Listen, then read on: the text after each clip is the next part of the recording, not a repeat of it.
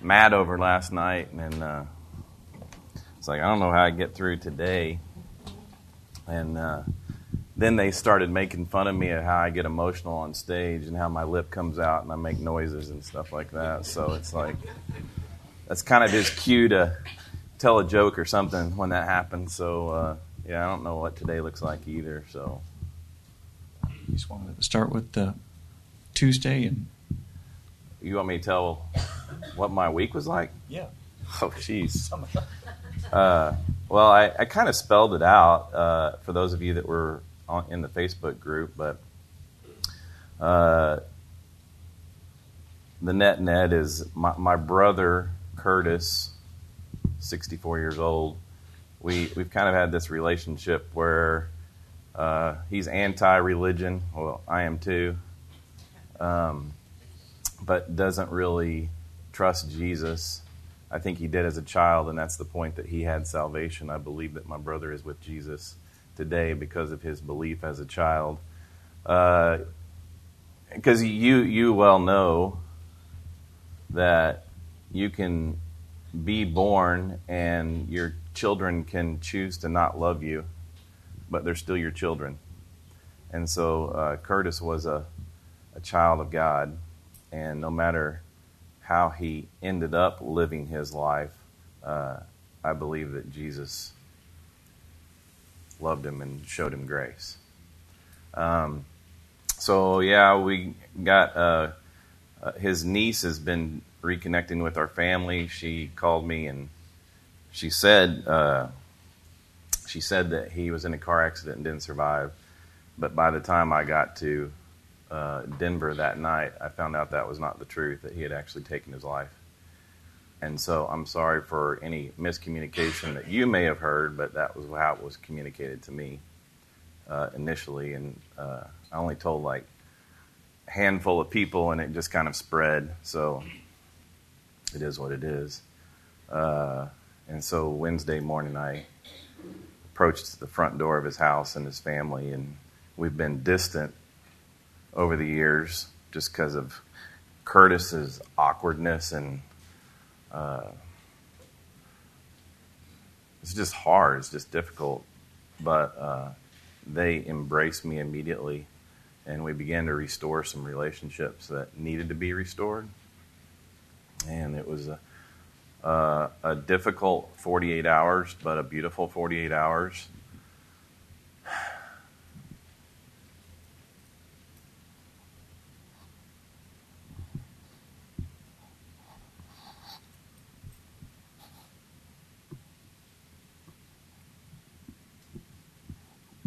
Can you tell them about your plane ride? Yeah, I had my initial flight was from Indy to Chicago to Denver, and it got delayed. And I thought, well, there's another flight to Minnesota or from Chicago to Denver. I'll catch that second one. And we sat on the runway for like 30 minutes, waiting for the weather to clear in Chicago again after the delay. And then it took off, and like 15 minutes into it, they're like, excuse me, but we're going to have to return to Indy because of mechanical issues. And I was okay with that. I was like, whatever, I'll get there. Just remain calm in my emotional state. And then they said, we're going to prepare for an emergency landing. And they didn't say why or anything like that, but it's like, please take note of the exits. The slides will come down. When we say brace, brace, brace, you need to move into this. And it was like a literal, we're crashing and you need to be ready. And I was just like, oh. I was texting Michelle, I love you. What did Michelle respond back with? Michelle didn't respond back at all. Michelle, shame on you. I literally, like when we landed, which was like one of the safest landings I ever had, and the runway was lined with fire trucks and ambulances and everything else. Like they literally shut down the airport for our plane to land. But it landed, and I got into the terminal, and I called Michelle, and I'm like, could you not have just said that you love me back?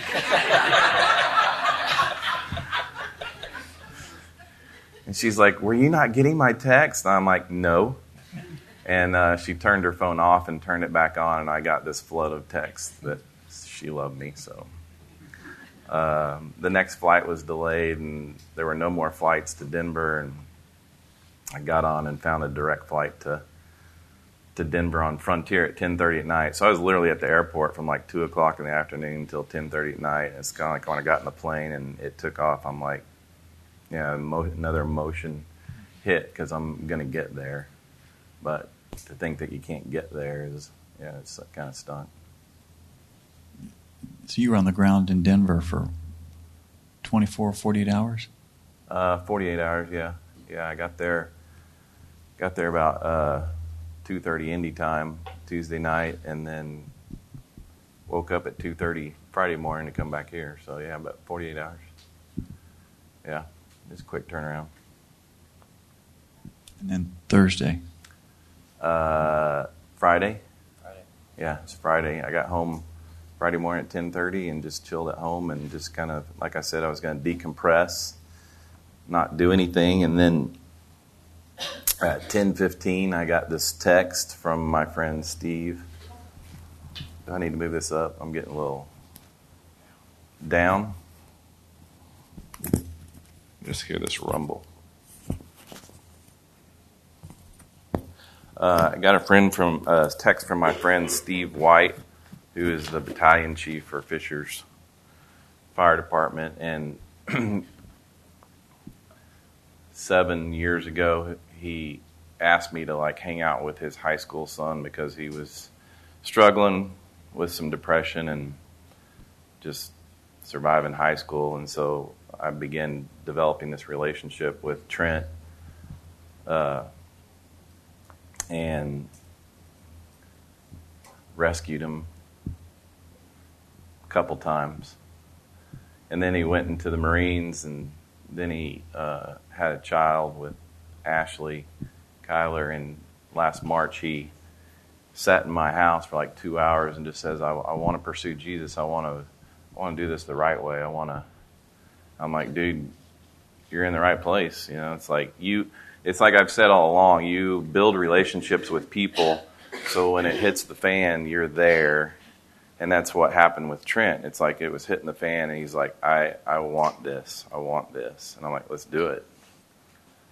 And so he's literally been here for almost every week, sitting back here. Like Ed's, I was like, Ed, go meet that dude and make him feel welcome, because obviously I'm like talking to people. And so some of y'all made relationships, some of y'all watched Kyler, but Steve said, can you meet me at the hospital? I think Trent's hurt himself, and we're in Martinsville, and I'm looking at this going, no, but my pastoral heart said yes. And so Michelle wouldn't let me go by myself, so I took my son Corey with me. And we drove to Anderson and got to the hospital, obviously, before Steve and Kathy did, and found out that he had also taken his life. And then you have to tell the parents. So I know my role as a minister, pastor, and it kicked in. I think one of the things guys in general are able to compartmentalize things. And so at this point, it wasn't about my issues. It was about this family's issues, and the whole pastoral thing just, this is what I do. And ended up driving Steve and Kathy home back to Fishers just so they would be safe, and Corey followed in my car. So yeah, the Trent worked for the city of Fishers, and his dad is obviously well entrenched in Fishers and in his job. So yeah, just communicated to the other chaplains in the area. You know, they all know what my week's been like, and the fire chief showed up at my house yesterday morning just to check on me and to hug me, and make sure everything was good. And it's a long week.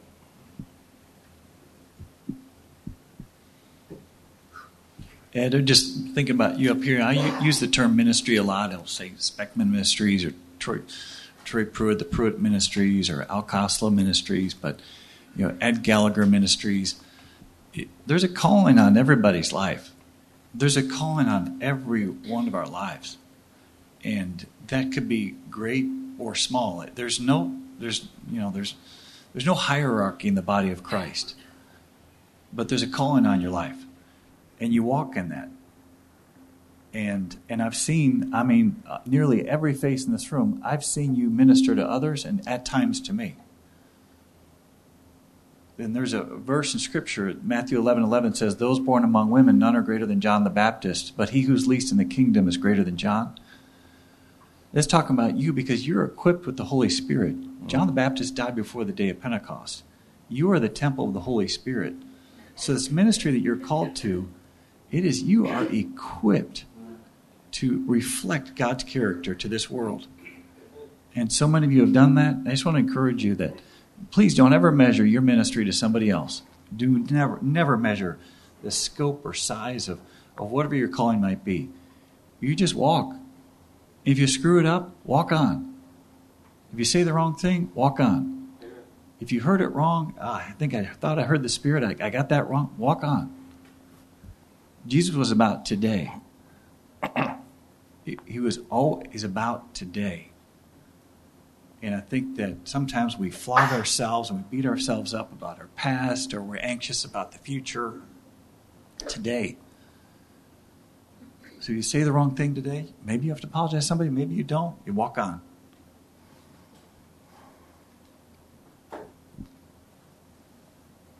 The creator of the universe dwells within you.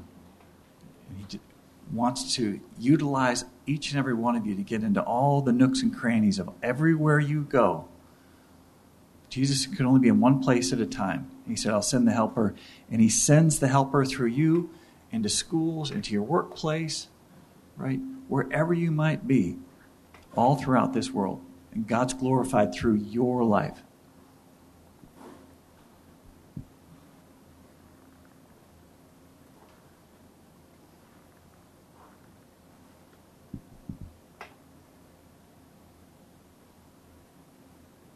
So what's on your heart?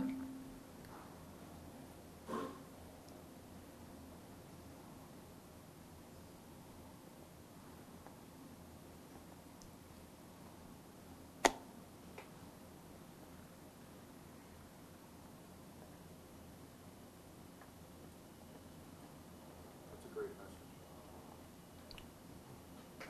And the light that shines through us, if it can shine brighter every day, somebody else sees it. See that? That's how the light comes. Amen. Jesus said, I'm the light of the world. He dwells within you.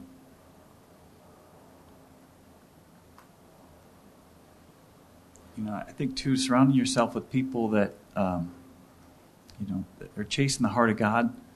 One thing Luke Dunnick said to me last week, and I've been chewing on this. I thought it was interesting. He said that when Scripture says that we're created in the image of God, it's as the moon reflects the sun, we can reflect God's character. We're new creations, but the Spirit within us that can reflect through your personality to this world. And there's a lot of different personalities in here. Some are quiet, some are shy, some are outspoken, some are loud. Whatever it might be, your personality, your soul is unique to you. And it is a wonderful thing.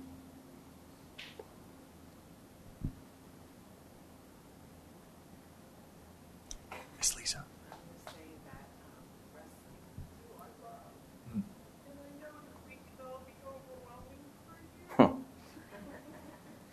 Especially you.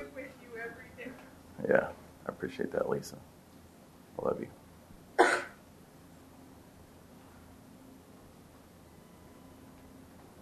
I know that you love me. I know that. I love you.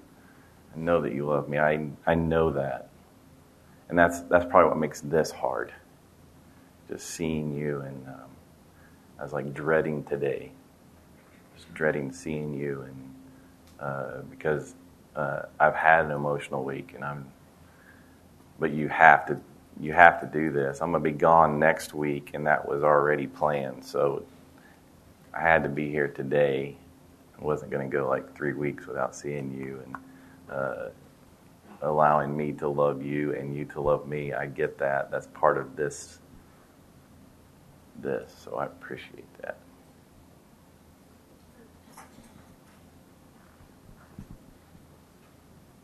Cindy? I just want to thank you for your transparency on just being human and realizing that, we go through our crisis and our circumstances in our lives. And that being said, I'd just like to share some praises that through the worst circumstances of my life, that I found you, I found Lebanon, and not only did that change my entire perception on my faith and my relationship with Jesus and God, but it gave me a passion that through the worst circumstances of my life, that I get to see a miracle every single week. I get to see people go from a hopeless place to hope. And it's because of what you share and being transparent and giving us, understanding of God's love, because you are an example of that. So thank you. Appreciate that. Was giving a loving warning about last week's message, that it may have come across that I was insensitive and callous to all that was going on in the world, and that other people could interpret it that way. And I know that the world may interpret it that way, but I'm not concerned about what the world thinks about me. I know that you know my heart. So the issues that the world is dealing with, I understand it. I get it. But I'm always going to come back to the light. I am stupid enough to believe that the answer to the world is Jesus. And if that's all that I talk about is Jesus, then call me insensitive and calloused. Because I believe He's the only answer. And so we keep teaching Jesus here. I'm not doing agendas. I'm not doing sin issues. I'm not doing it. I'm not going to do it. I wanted the heart of my brother.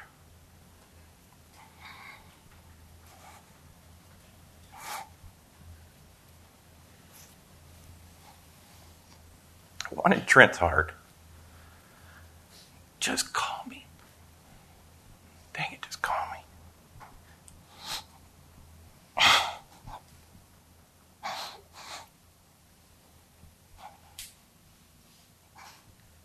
It's the only answer. It's the only answer I got.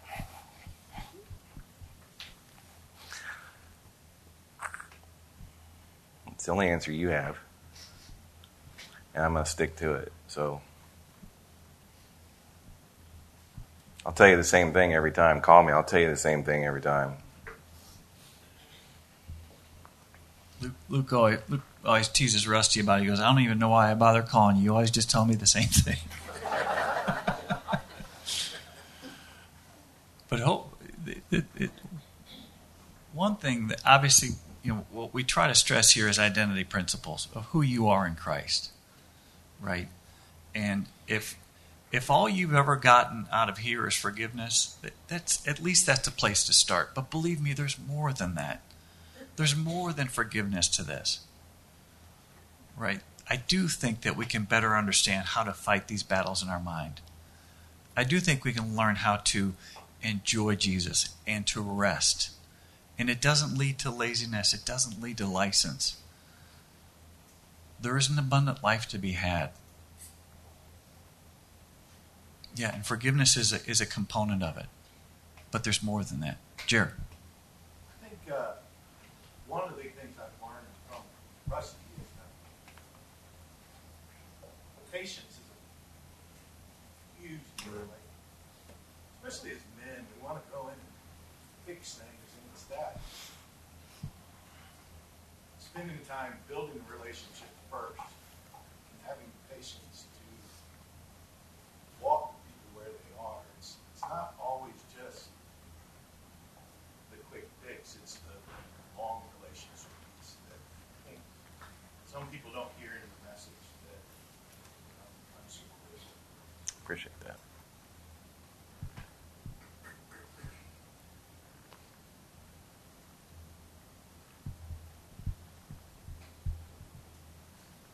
Ryan McCall. I think, obviously, pain is pain and it's hard, but the encouragement comes from knowing that, at least from my perspective, there's been a lot of men, particularly in this room, that because of their pain, have walked alongside with me and encouraged me to get hope. And I have no doubt that God's going to line people up for me to help and do the same person. So, pain hurts, it's an emotional experience. But I think it's used for God's glory. Yeah, absolutely. So if you're in pain, whatever you're dealing with, try to see it as an opportunity that you're going to be able to walk alongside somebody else that's in pain someday. And in the process, hopefully get to know who Jesus is. Yeah, Angela was over at our house yesterday, and she's the crisis intervention for really Hamilton County and the whole area. So she was checking my pulse yesterday and telling me that, hey, there's a great counselor or therapist that you can go see. And I'm like, you're telling me to go see a therapist? I'm like, Angela, there's nobody around here that has what I have. I have godly men and women that are constantly checking on me and loving on me and processing with me, and it's like I'm not going to find that in most therapist offices. I have a good counselor friend in Jeff Bacone, and we meet regularly, mainly to talk about you guys, but he loves me, and I'm really good. I'm good. He was asking last night, the whole grieving process, and I don't know if you can read like the grieving books and everything else, and I think there's some generalities about grieving, but nobody's going to grieve the same. So to say there's 7 steps to grief is like 5 steps, whatever. Yeah. You've read it. Yeah, it's like because you have all your past history and experiences affecting how you emotionally are, and just your makeup and your soul and your knowledge of God and your trust in God, all that comes into play about in your grieving process. Yeah, I'm sad. Yeah, it's painful. It's all that, but I am deeply loved and cared after, and that's where I am. I may be wrong on that, but I don't believe that I am.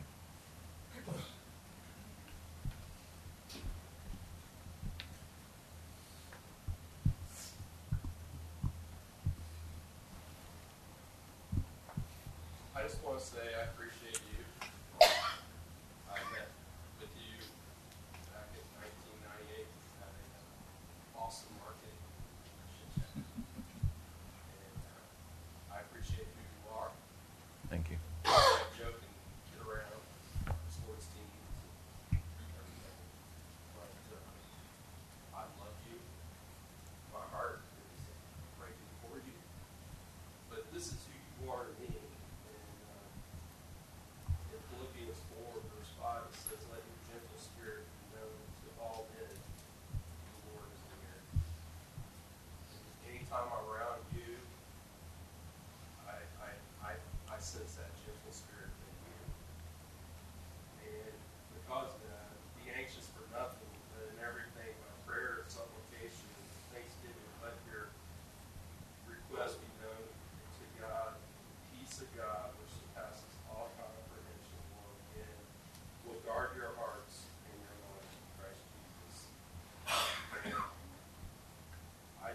I just want to let you know that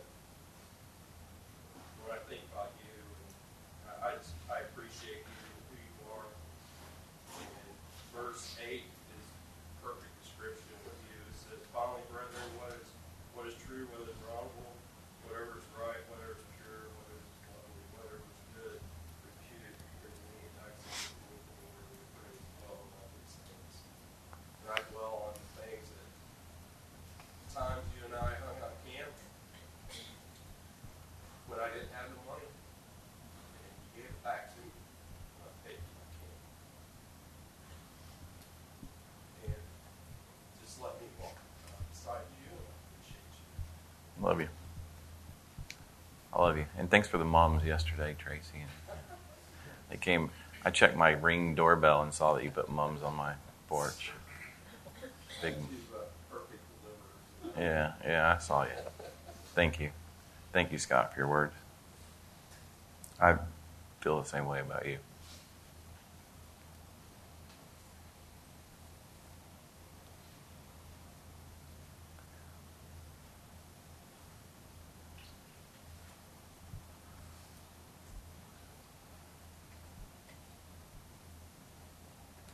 I told Matt I didn't want this morning to be about me or anything like that. I know that you are concerned or interested in knowing what's going on. So we were trying to figure out how to communicate that. But again, I'm good because of Jesus. And that's the reason I do what I do. Not because it's a responsibility or a duty, but that's the calling that he has on my life. And it means so much to me that I just want people to know the gooder news of the gospel. That he didn't come to just save so that we can have eternity. He came so that we can have abundant life in the midst of this chaos. Amen.